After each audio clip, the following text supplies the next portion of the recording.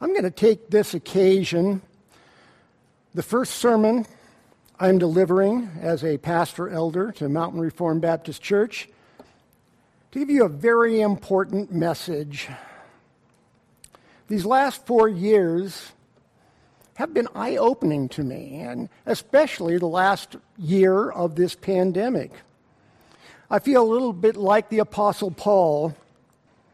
On the road to Damascus, Jesus had struck him blind.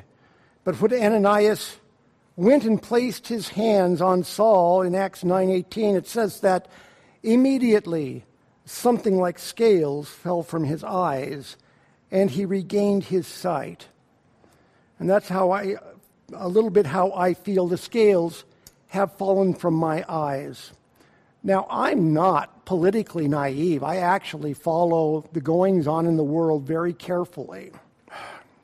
And I do not immediately assume that those in power over me necessarily have my best interests in mind. But what has been shown to me these last 4 years is this.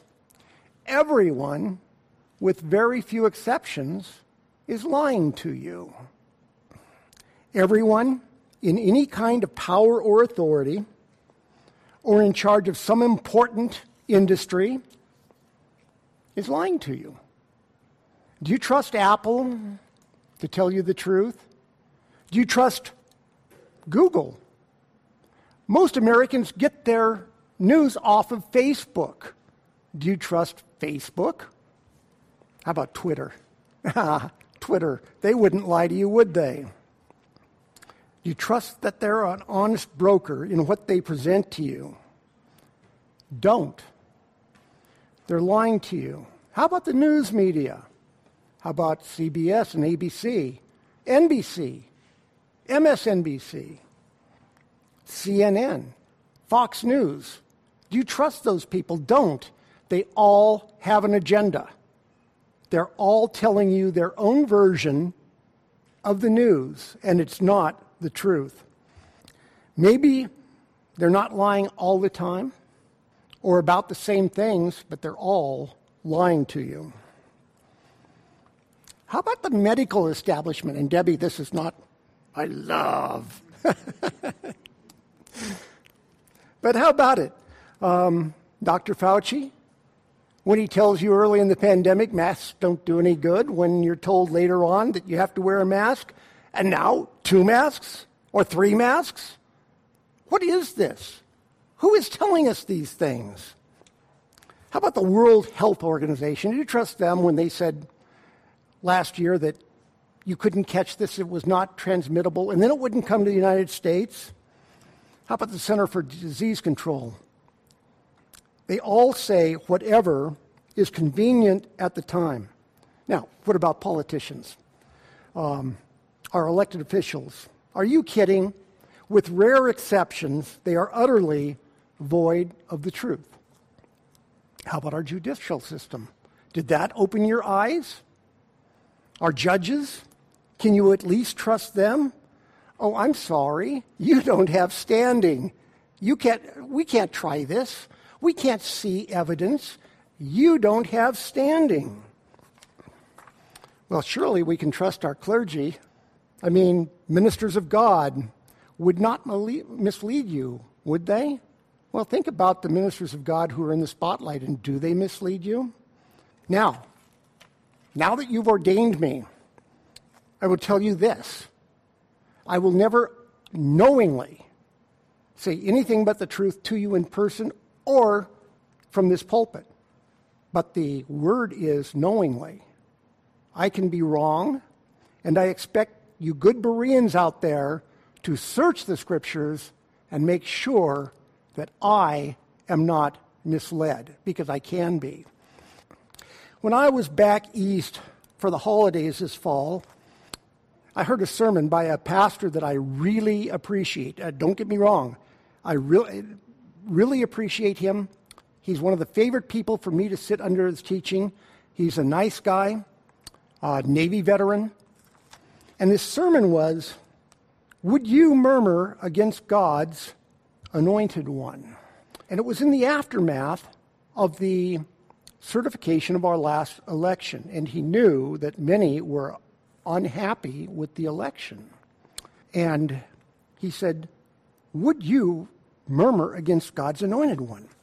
And when we got back, it's a long way from this church and my daughter's house. When we got back, we had a long discussion about this because I was not sure where I fell down on this. Now, we all know that God puts and appoints those in power over us. That is said throughout the Word. Romans 13:1. Now, as Bill will attest, now we get into Scripture. Romans 13:1. And anytime anybody has problem with authority, Romans 13:1 comes up. Let every person be subject to the governing authorities, for there is no authority except from God, and those that exist have been instituted by God. Therefore, whoever resists the authorities resists what God has appointed, and those who resist will incur judgment. For rulers are not a terror to good conduct, but to bad. Would you have no fear of the one who is in authority? Then do what is good, and you will receive his approval. For he is God's servant for your good. So we have this. God puts them over us, and he is a servant for our good. But is this a one-off?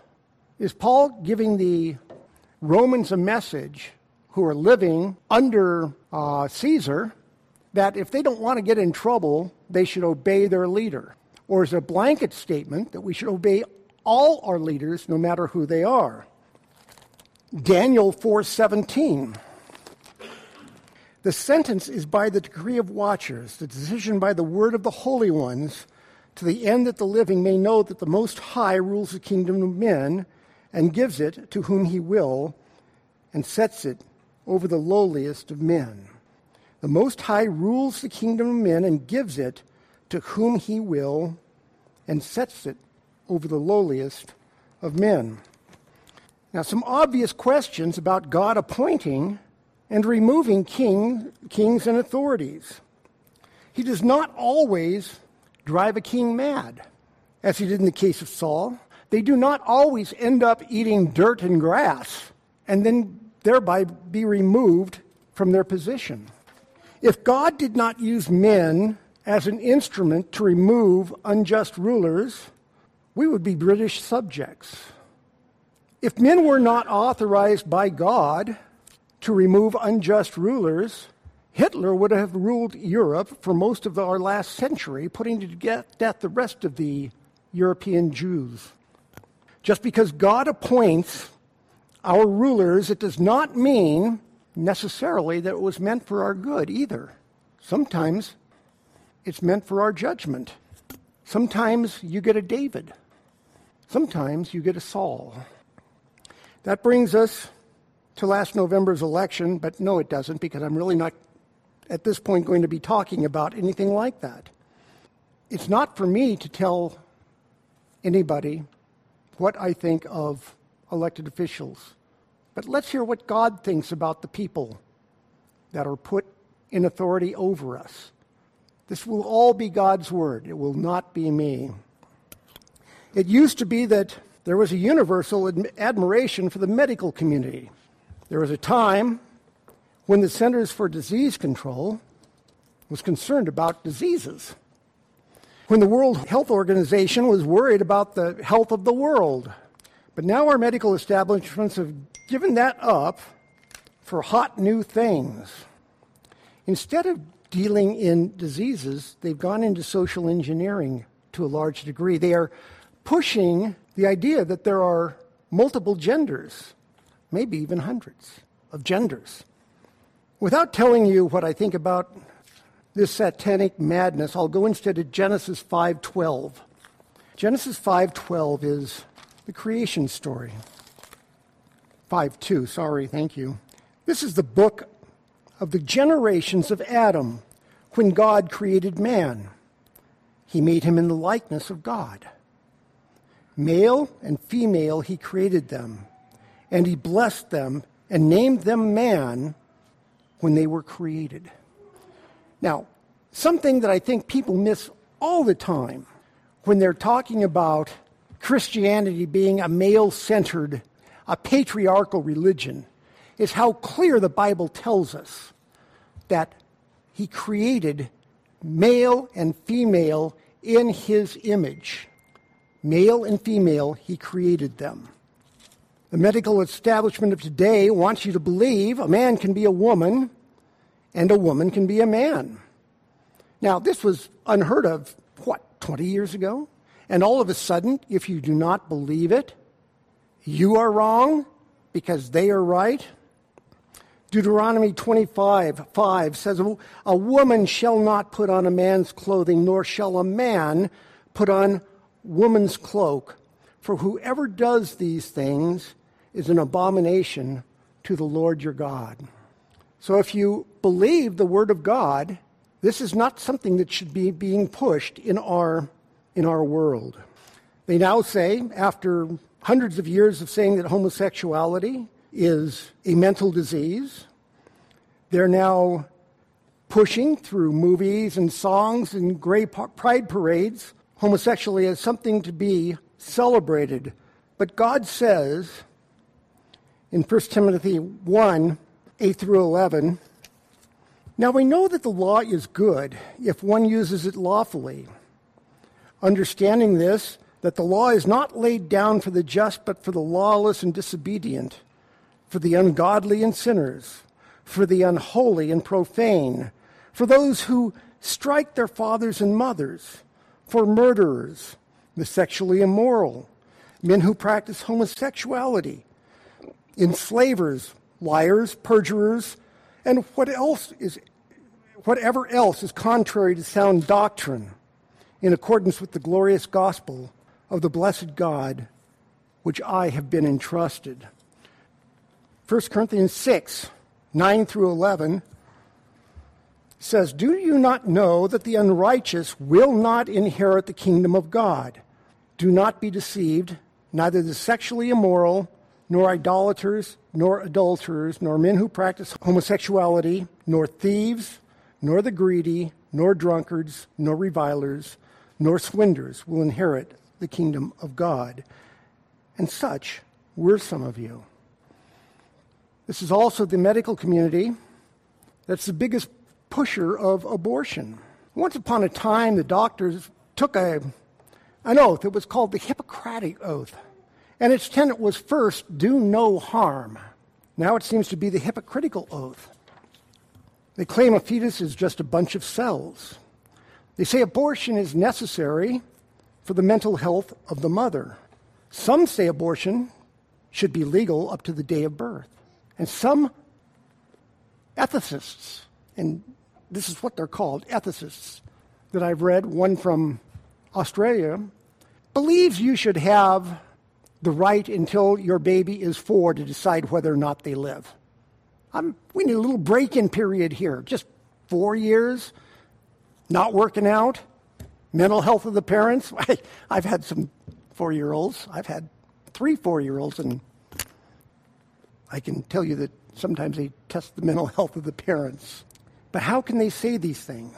They can say these things because, as Romans 1:25 says, they have exchanged the truth of God for a lie. In Jeremiah 1-5, and we use this verse all the time, but God is speaking to the prophet and says, before I formed you in the womb, I knew you. And before you were born, I consecrated you. I appointed you a prophet to the nations. We don't just exist when we're formed in our mother's womb. God knows us from eternity past, from all the foundations of the world. He knew Jeremiah before he formed him in the womb. Understand that basically you've always been a person.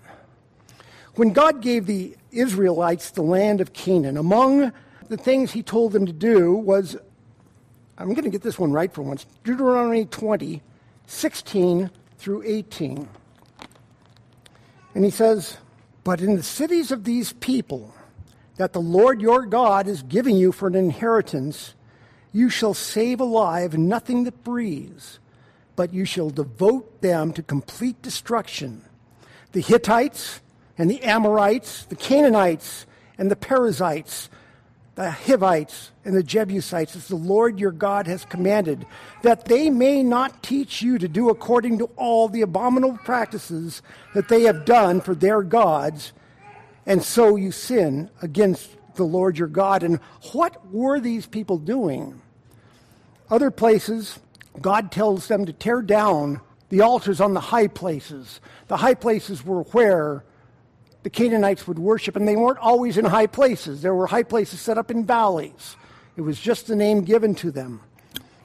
Jeremiah 19:5 says, I'll start with 4, because the people have forsaken me and have profaned this place by making offering in it to other gods, whom neither they nor their fathers nor the kings of Judah have known, and because they have filled this place with the blood of innocents, and have built the high places of Baal to burn their sons in the fire as burnt offerings to Baal, which I did not command or decree, nor did it come to my mind. Therefore, behold, days are coming, declares the Lord, when this place shall no more be called Topheth, or the valley of the son of Hinnom, but the valley of slaughter. Deuteronomy 29 through 31 says, I think I have the wrong verse there, but it talks about do not burn your sons or your daughters. God hates human sacrifice, especially those of your sons or your daughters. Abortion is a child sacrifice. By another name, sacrificing a baby for conveniences or finances is still child sacrifice. Abortion is never for the good, even if it's for the life of the mother. It's still not for the good. Isaiah 5:20 says, woe to those who call evil good and good evil, who put darkness for light and light for darkness, who put bitter for sweet and sweet for bitter. Do not let the medical authorities pretend to do evil in the eyes of God for a higher good, a higher purpose. There is no higher purpose than that found in the Word of God. So with that, let's move on to the law. We've had an interesting time with the law and lawyers, and we know they're all looking out for you, right? Well, they're looking out for someone.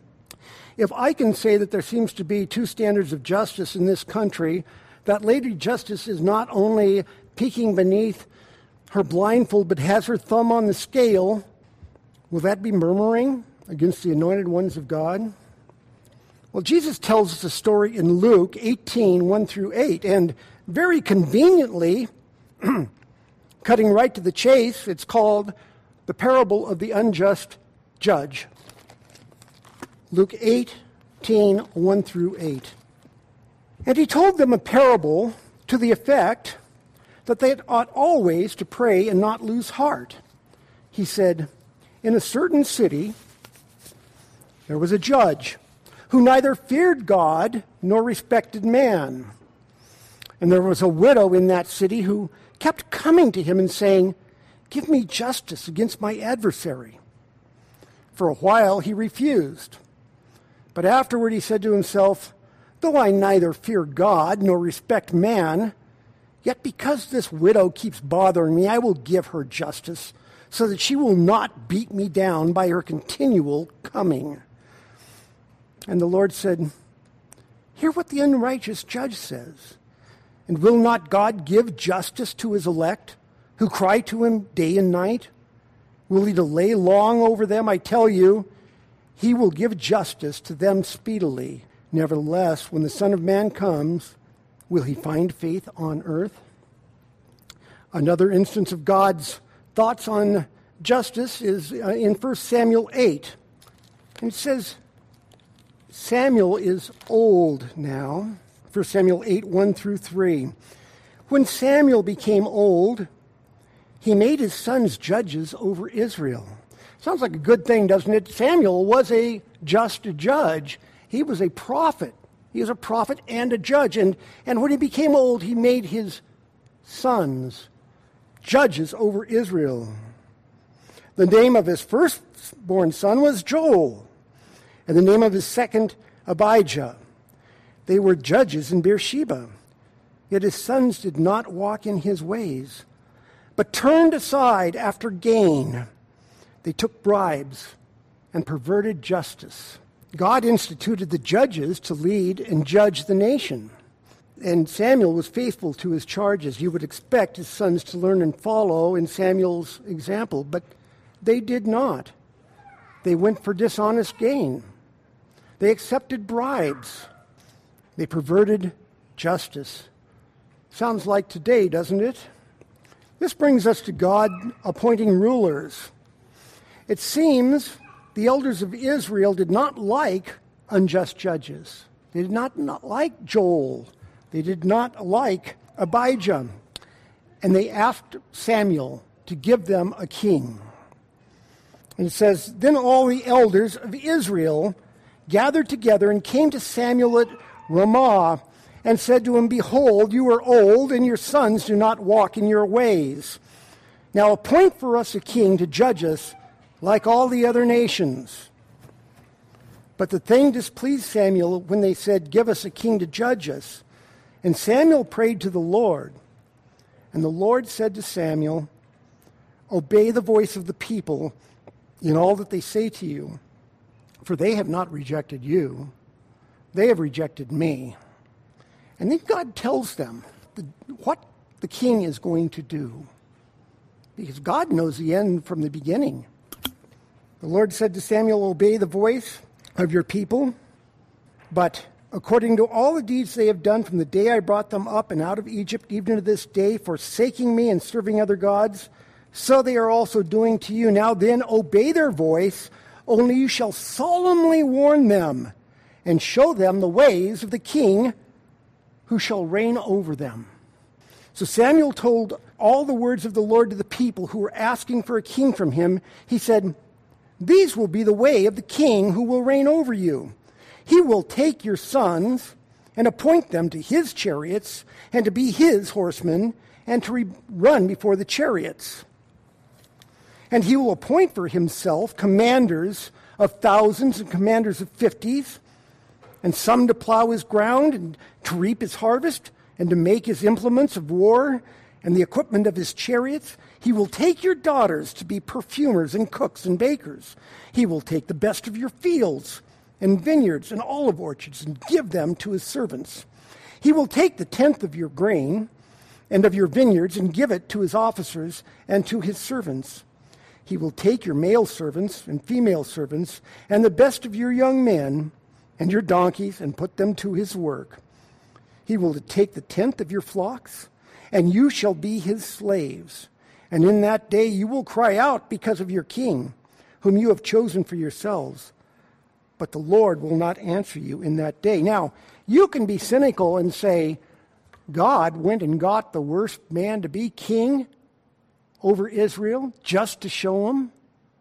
But I'm here to tell you that I think God found the best man in the kingdom to be their king. God didn't need to choose the worst person because God knows man's heart. There was a man of Benjamin whose name was Kish. This is chapter 9, just over, verse 1. Son of Zeror, son of Bechereth, son of Ephiah, a Benjamite, a man of wealth, and he had a son whose name was Saul, a handsome young man. There was not a man among the people of Israel more handsome than he. From his shoulders upward, he was taller than any of his people. God chose for them a king who looked like a king, who was head and shoulders above his people. But God knew Saul's heart, and he knew that Saul was corrupt. So God replaced Saul's anointing and anointed David king. 3,000 years later, we still talk about what a wonderful king King David was. He was the light of Israel. They still talk about King David. And our Lord Jesus came through David's line. God called him a man after God's own heart. Truly, he must have been the best God could find to lead Israel. And frankly, once again, I think they did. But David was found to be an adulterer and a murderer. He wanted to build a temple for God, but was rejected because he had too much blood on his hands. So it fell to his son Solomon, called the wisest man of his time, to build a temple. But eventually, Solomon was led astray by his foreign wives, and it's widely believed Solomon died estranged from God, apostatized. Now, I was a little surprised that medical professionals would be false, unreliable, liars.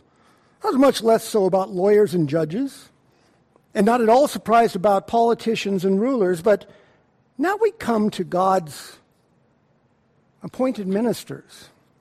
God instituted the Levitic priesthood. He personally chose them. He set the priests apart. He gave them one job to do. He fed them. He set them apart to spiritually lead his people. Let's see how that worked out. Turn to Matthew 27, 32 through 42. In another sermon, this was pointed out by the same pastor that I'm wondering about in this sermon, but he pointed us to Matthew 27, 32 through 42. And I want you to really consider this. This is at the crucifixion. As they went out, they found a man of Cyrene, Simon by name. They compelled this man to carry Jesus' cross. And when they came to a place called Golgotha, which means place of a skull, they offered him wine to drink, mixed with gall, but when he tasted it, he would not drink it. And when they had crucified him, they divided his garments among them by casting lots. Then they sat down and kept watch over him there. And over his head they put the charge against him, which read, "This is Jesus, the King of the Jews." Then two robbers were crucified with him, one on the right and one on the left, and those who passed by derided him, wagging their heads and saying, "You who would destroy the temple and rebuild it in 3 days, save yourself. If you are the Son of God, come down from the cross." So also the chief priests with the scribes and the elders mocked him, saying, "He saved others, but he cannot save himself." Think about that. They knew and said, "He saved others, but he cannot save himself." The priests, who were supposed to be paving the way for the Messiah, instead knew he was the Messiah and mocked him as he died. He wasn't going to let the Messiah spoil their racket. He saved others. And so here's how I know they knew who he was. Mark 1, 40 through 45. And a leper came to him, Jesus, imploring him, and kneeling said to him, "If you will, you can make me clean." Moved with pity, he stretched out his hand and touched him and said to him, "Be clean." And immediately the leprosy left him and he was made clean. And Jesus sternly charged him and sent him away at once and said to him, "See that you say nothing to anyone, but go, show yourself to the priest and offer for your cleansing what Moses commanded for a proof to them." He sent the cleansed leper to the priest. Matthew 9, 1 through 8. And getting into a boat, he crossed over and came to his own city. And behold, some people brought to him a paralytic lying on a bed. And when Jesus saw their faith, he said to the paralytic, "Take heart, my son, your sins are forgiven." And behold, some of the scribes said to themselves, "This man is blaspheming." But Jesus, knowing their thoughts, said, "Why do you think evil in your hearts? For which is it easier to say, 'Your sins are forgiven,' or to say, 'Rise and walk'? But that you may know that the Son of Man has authority on earth to forgive sins," He then said to the paralytic, "Rise, pick up your bed and go home." And he rose and went home. And when the crowd saw it, they were afraid, and they glorified God who had given such authority to men. In Mark 5:35 through 43, and it says, "While he was still speaking, there came from the ruler's house some who said, 'Your daughter is dead. Why trouble the teacher any further?' But overhearing what they said, Jesus said to the ruler of the synagogue, 'Do not fear, only believe.'" This is the ruler of the synagogue. "Do not fear, only believe." And he allowed no one to follow him except Peter and James and John, the brother of James.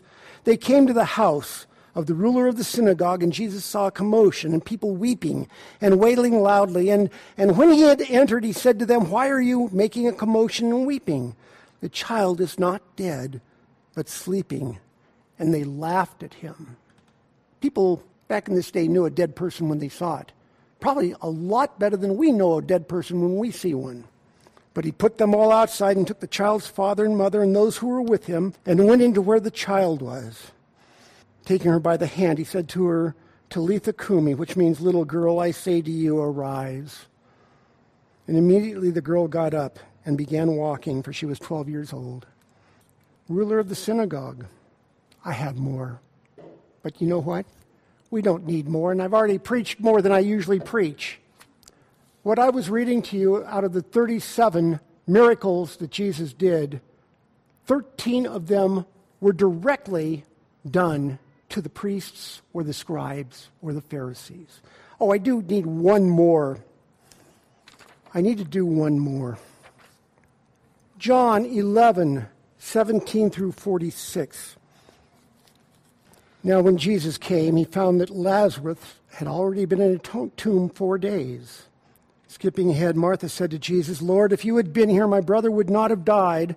But even now I know that whatever you ask from God, God will give you." And Jesus said to her, "Your brother will rise again." And Martha, who was not only a good Jew, but a good Christian, said, "I know that he will rise again at the resurrection on the last day." And Jesus said to her, "I am the resurrection and the life. Whoever believes in me, though he die, yet shall he live. And everyone who lives, believes in me, shall never die." And so Jesus went, and he called Lazarus out of the tomb. That was not done in front of the Pharisees or the scribes, but the Pharisees knew about it. And how do I know that? Because we go to, and they not only knew about it, but they knew it had happened, they believed it. Chapter 12 of John, verse 9, when the large crowd of the Jews learned that Jesus was there, they came, not only on account of him, but also to see Lazarus, whom he had raised from the dead. So the chief priests made plans to put Lazarus to death as well. They knew, they believed, and they didn't care. So much for what God thinks of human kings and people in authority, for our rulers and doctors and religious leaders. So what are we to think of the concept of murmuring against the anointed one of God? Because I still haven't gotten there, and I still haven't worked that completely through my mind. When the Israelites were held in slavery in Egypt, was that ordained by God? The answer has to be yes. When a hot-headed Egyptian royal by the name of Moses stopped an injustice to an Israelite by killing him, was that ordained by God? God ordains all that happens, so yes. When Rome occupied the land God had given the Israelites, was that ordained by God? When Rome destroyed Jerusalem in AD 67, was that ordained by God?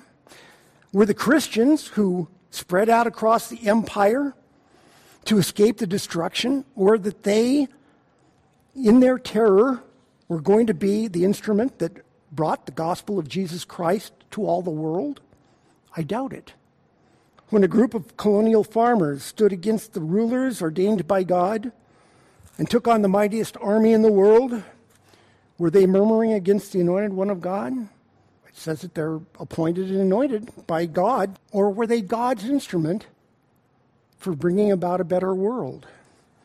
When Germany conquered the entire European continent and were poised to take over the world, one man on a tiny island, 20 miles from the coast that they controlled, stood nearly alone against them. Was Winston Churchill murmuring against God's anointed conqueror, Adolf Hitler? You bet he was. So how does one know if one is a murmurer or God's chosen instrument? It's an honest question. I really mean that. A lot of Americans believe something sinister happened this fall. Time magazine, of all organizations, came out with a story on Thursday about how a cabal, that was their own word, of Silicon Valley billionaires, tech oligarchs, political operators, and others conspired, that was their word, to save the election, that was their word, to fortify the election by illegal means. Did God ordain an unjust outcome? Why? Did he ordain an unjust outcome so that justice will prevail? Knowing that God is just, the answer must be yes. But if Christians are not to murmur against God's appointed one, who's going to speak out against abortion or infanticide or the transgender agenda or homosexuality or communism or anything that is pushed upon the country that is contrary to God's love? If sincere, prayerful Christians are not allowed to stand against sinful policy, who will? Lord, we will take to heart that you want us to pray earnestly for justice.